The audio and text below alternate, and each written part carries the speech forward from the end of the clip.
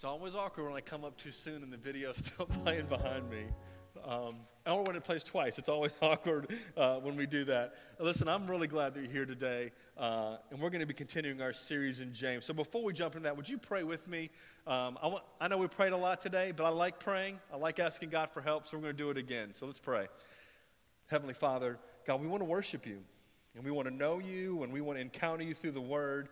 And so, God, I pray that during this time right now, as we continue to worship, God, I'm asking, would you help me to teach? Would you help us all to listen?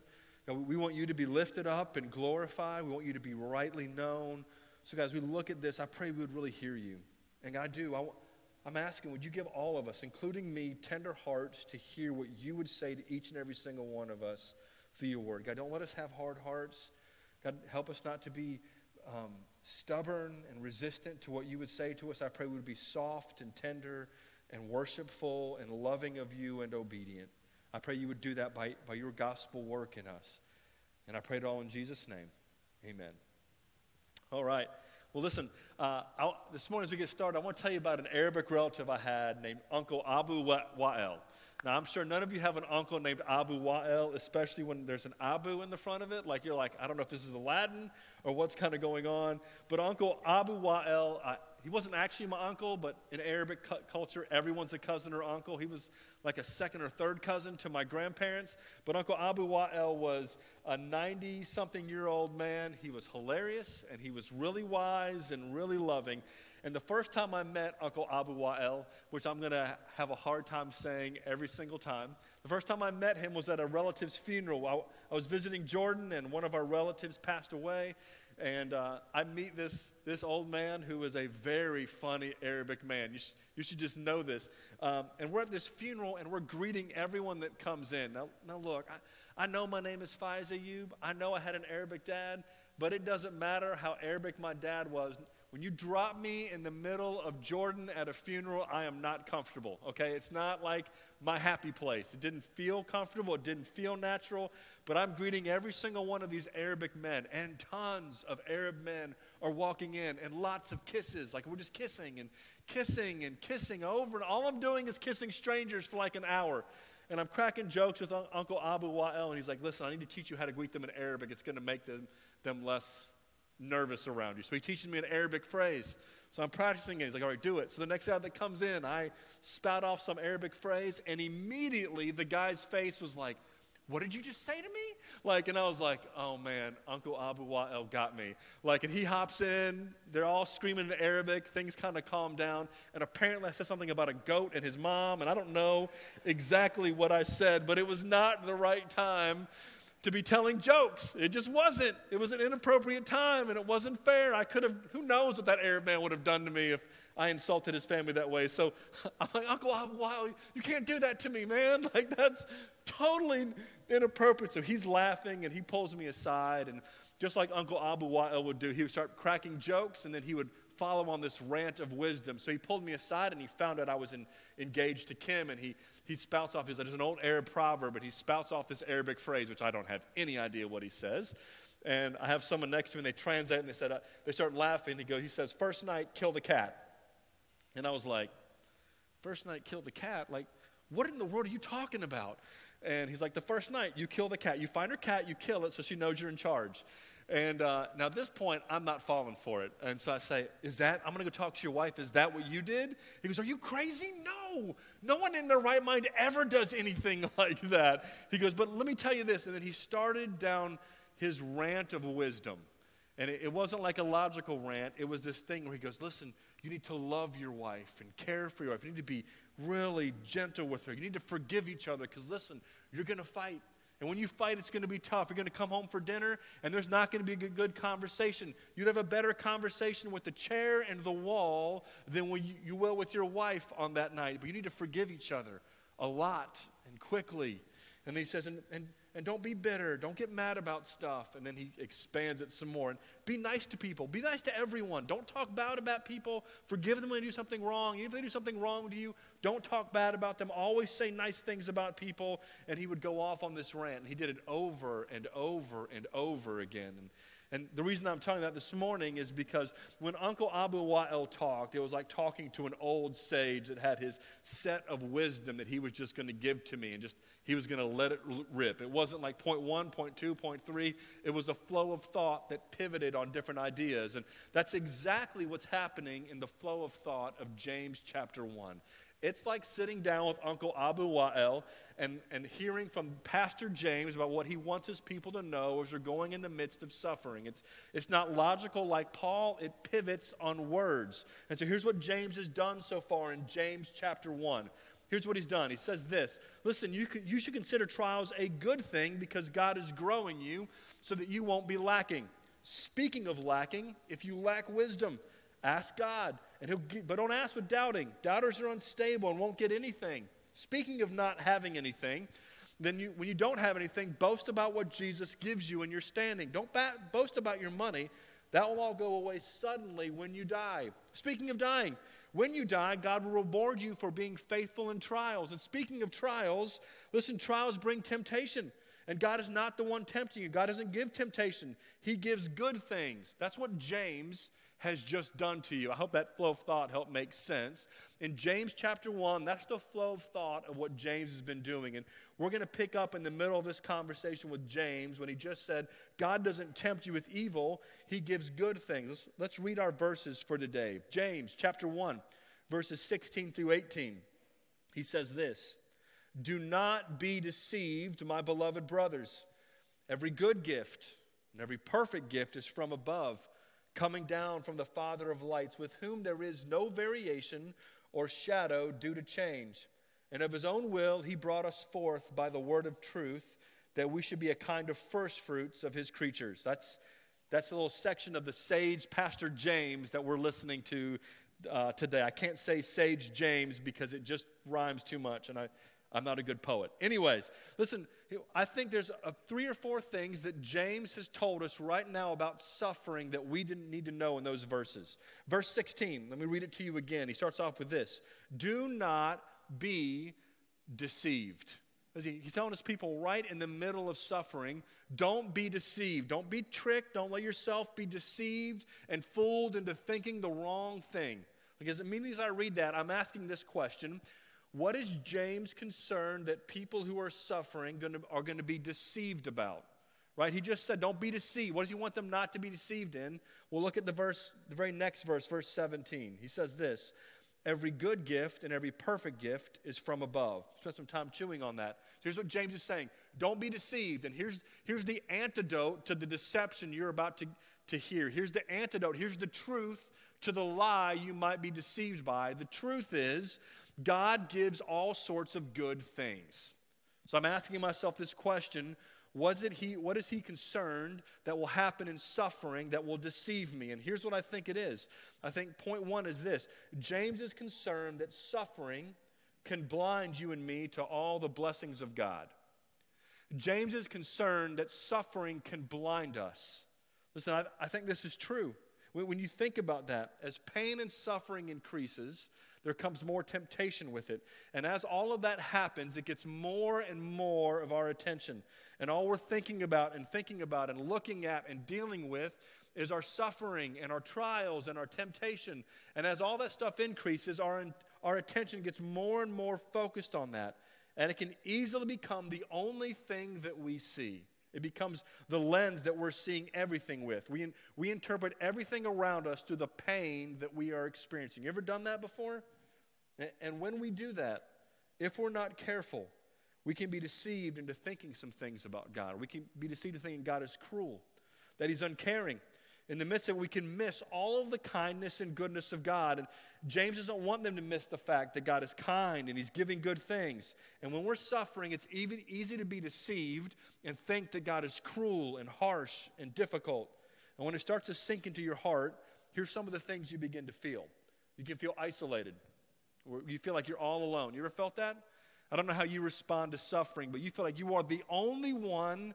There's no one with you. There's no one next to you. That the only way you're going to get out of this is if you get yourself out of it. You are all alone.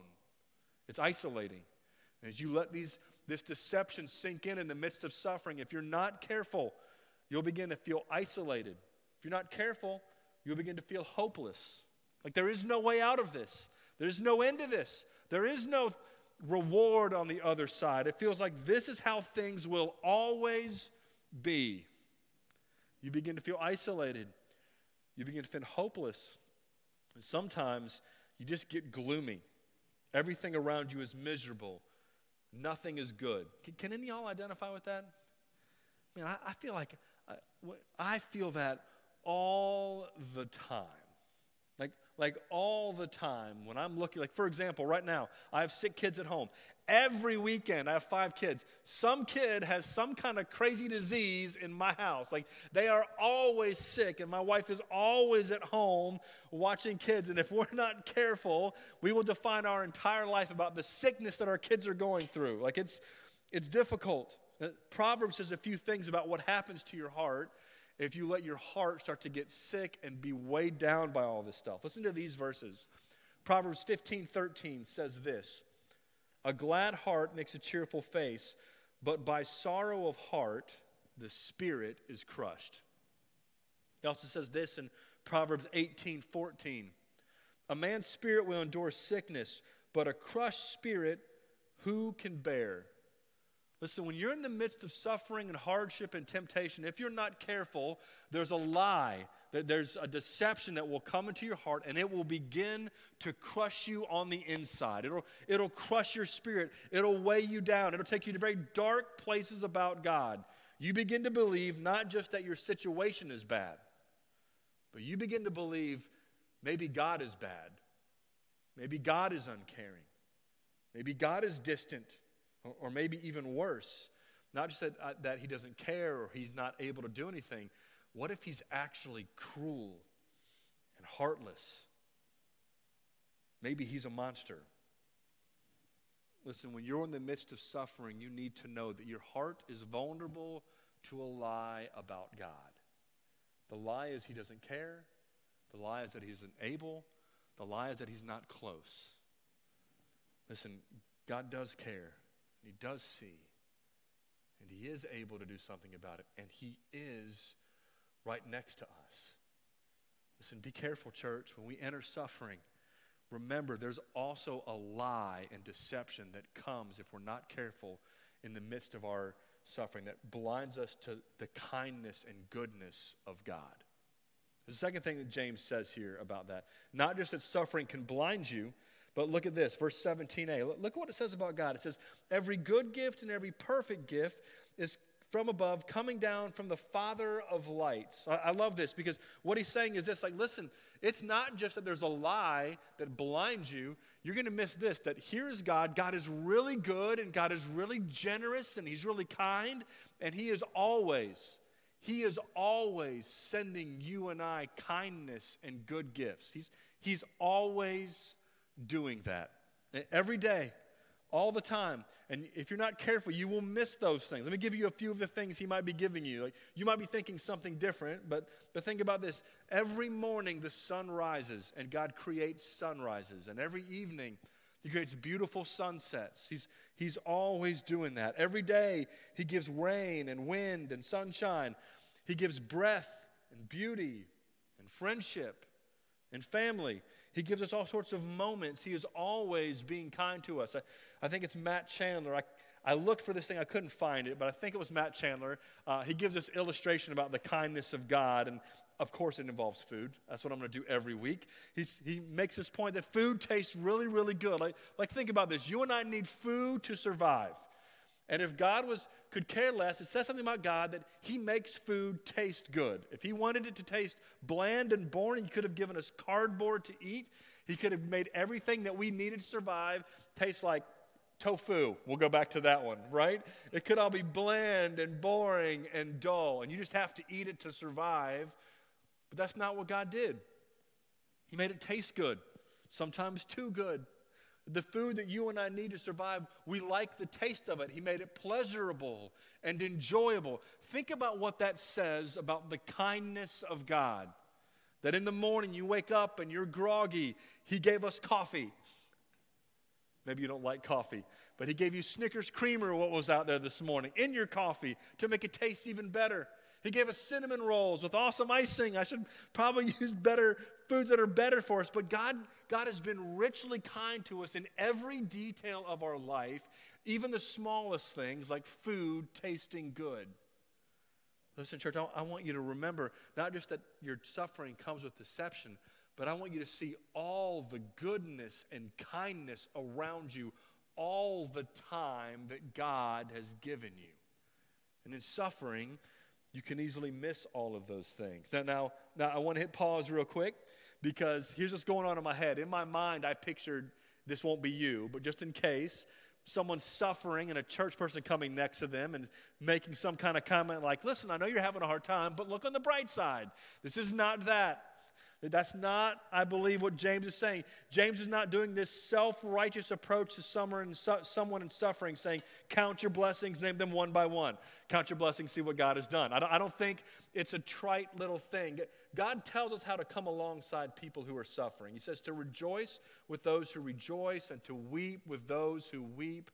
So, church, what I don't want you to do is go to the person suffering next to you and say, listen, it's good. Don't be sad. Smile. That's not the point. The point is when someone's in deep suffering, you come alongside of them and you weep with them, and then you remind them, you fight the lie by saying, God sees, and God cares, and God's with you. You fight the lie with that, and what I want for you is not to beat people down with the truth that God is good. I want us to pray for people's hearts in suffering, to see very, very clearly, no, God is really showing us kindness. Church, when you're in suffering, I do want you to look up, and I want you to have a heart of a worshiper that is just looking for a reason to worship God for all the good things that he's given you, even in the midst of the worst trials you've ever experienced in your life. He can do that. He can do a work in your heart that you can worship him and praise him and see the thousands and thousands of good things that he is always giving all the time. But there's something else. It reminds me a little bit, because here's what I love what James did here. James didn't just say, look at all the good things that God gave. Look at what he says. He talks about who God is, verse 17. He says, every good gift and every perfect gift is from above. And he says, coming down from the Father of lights, and then he turns it. Let me tell you what God is like. He says, with whom there is no variation or shadow due to change. Then he goes to the gospel. Of his own will, he brought us forth by the word of truth, that we should be a kind of first fruits of his creature. Here's what I think James is saying. Listen, don't be deceived. That comes with trials. God is giving you tons of good things. And one of the good things he wants us to know is the gospel of Jesus Christ. The gospel of Jesus Christ, I think the thing is what he's saying, that God never changes. And I'm going to build the argument there. I'm getting ahead of myself. Here's the thing, God never changes. He's steady and he's consistent. He uses this phrase there that there's no variation. We know what that means, but it says, or shadow due to change. Here's the picture I think James is doing. In the ancient times, they would have these sundials. I almost got a picture, but I decided not to do that because I didn't feel like doing that this week. But they would do these sundials, and the way they would kind of tell the time and what's going on is as the sun would slowly move throughout the day, that sundial shadow would move so you could see what the time was. And here's what I think James is saying.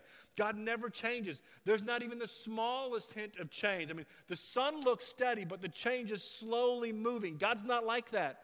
Like if you look at him, he stays in the same place, the same way all the time. He's not moving incrementally, and if you come back in an hour, there's a shift. God is the same. He's always the same. He's always steady. And here's what that means. No matter how much the world rises and falls, no matter how much the stock market goes up and down, no matter how many rulers get put in place and how many rulers lose their spot, no matter how many wars, no matter how many Supreme Court issues that are going on, no matter what new laws happen, no matter what riots happen, no matter what revolts happen, no matter what happens, God is always steady. He's always the same. He's always ruling on the throne. He is steady. He's the same always, day after day after day after day, and year after year and decade and century and millennium.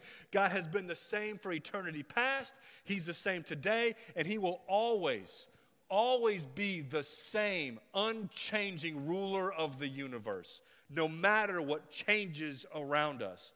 He doesn't change. So why is that good news? Well, let me remind you of the gospel. Here's what the gospel says. The gospel is that God sent his son Jesus to pursue you and I. That his stance towards you and I while we're in rebellion is one of saying, listen, I want to adopt you. I want to bring you into the family. And I'm inviting you into a relationship with me. I'm offering to clean you and make you whole. And I'm not asking you to work for it or to earn it. I'm telling you, my son did all the work for you.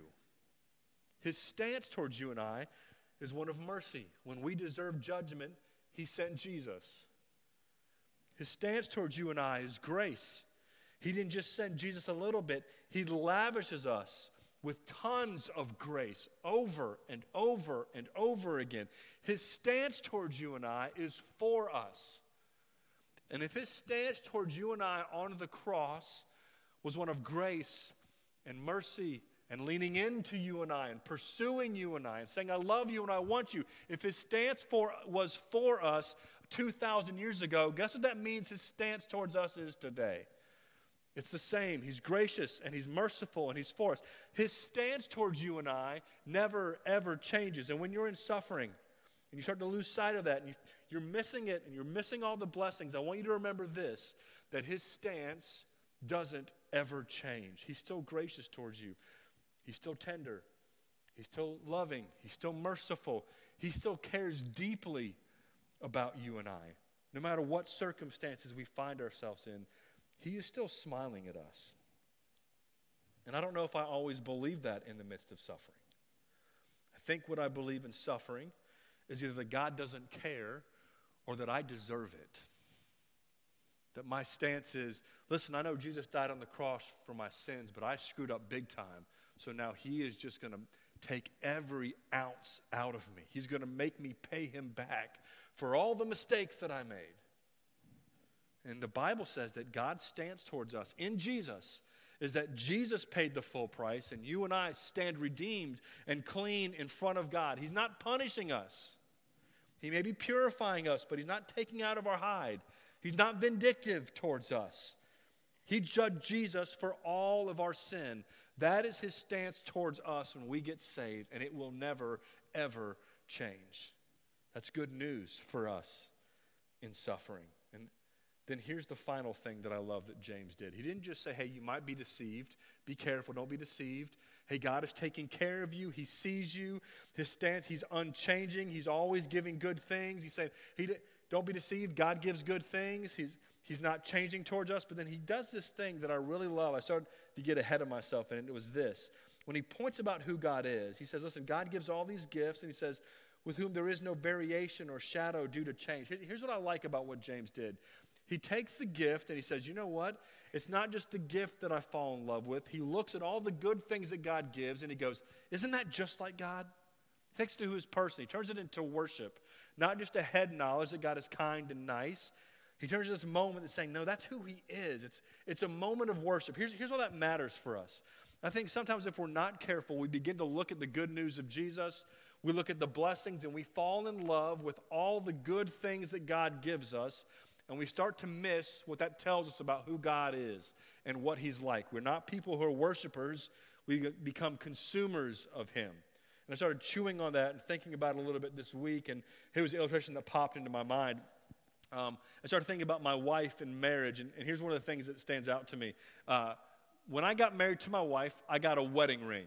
I'm assuming you all did that. But let me tell you what my wedding ring is supposed to do for me. My wedding ring reminds me about my wife and our relationship and our covenant relationship. And every time I look at that ring, it's supposed to be a constant reminder for me. I'm looking at it saying, listen, man, my wife is awesome. I remember why I married her, what it was like when we got engaged, when we were dating. I remember the covenant that we made. This is supposed to be a constant reminder, not of an awesome little piece of silver or whatever this thing is. It's supposed to be a reminder of a person that's behind that ring. It's supposed to remind me of the person that gave it to me, of the relationship I'm in with them, not falling in love with the ring. I'm not supposed to say, man, I love that ring. This ring is great. I love what it's made of. I love that it's shiny. I love that it makes a cool noise when I tap it on stuff. I love to fiddle with it. I really love my ring. It is my precious. It's the one to rule them all. That's not what I'm supposed to do with my ring. My ring is not supposed to be the thing that I love. My ring is a reminder of the person that I love. And if what my wife did with our engagement ring is all she did is says, I love that diamond. It's so amazing. Look at this diamond. Look at the bling. Look at how awesome this thing is. I love my ring. I love my ring. I love my ring. There would be a point like, hey, that's awesome. I'm glad you love the ring. You remember me? Right? None of us would feel loved by that. And here's what I think is awesome about James.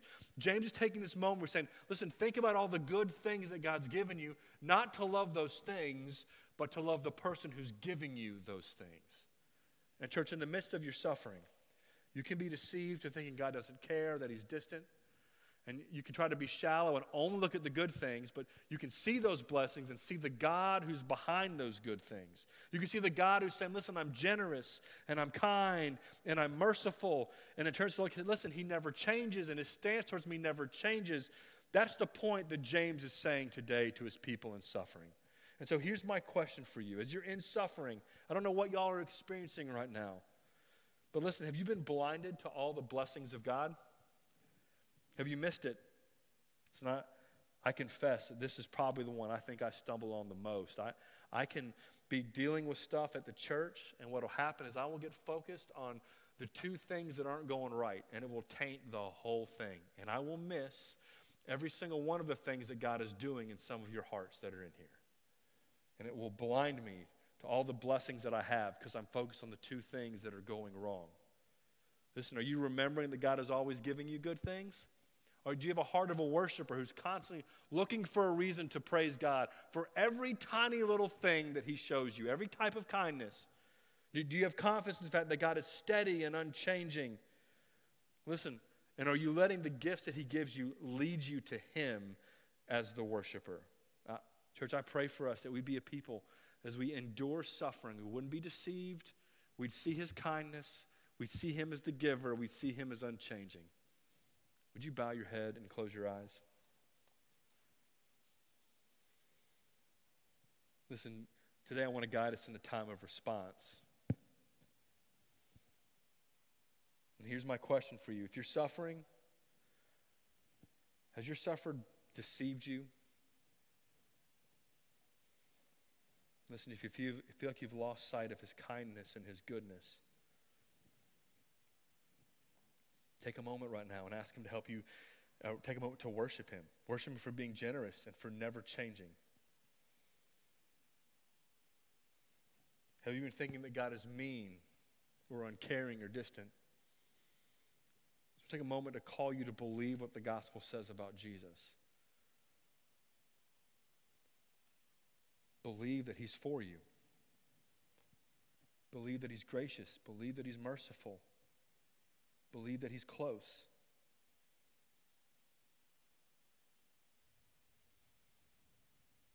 Listen, for some of you, you may have never trusted in Jesus. We talk about this good news, about this gospel, and I just want to remind you what the gospel is. The gospel is that you and I were enemies, that we were broken, that we were in rebellion, and that God, instead of giving us the judgment we deserve, sent his son. He died on the cross for our sins, and he came back to life 3 days later. Listen, he offers us this salvation. He says, if you'll just place your trust in Jesus, if you'll believe that he sent his son to die for you and ask him to save you, if you'll believe that, he says he'll make you new and give you a new heart and adopt you. He'll make you a son or daughter. Listen, church, he offers us deep relationship, and if you've never placed your trust in him, it doesn't say you have to earn it. It doesn't have to be good. You just have to trust and ask him to believe. If you've never done that, I want to encourage you today right there in your seat. Would you ask him to save you and change you?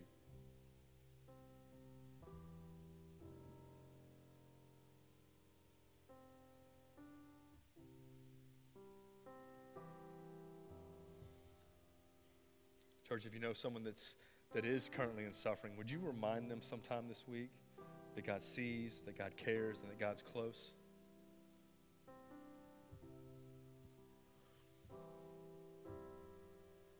Pray for us. Heavenly Father, God, I pray as we continue to worship in response to you, I'm praying that you would do a work in our hearts. I pray that we'd be a people that would not be deceived in suffering, that we would see all the good things that you give. We'd see them as coming from you.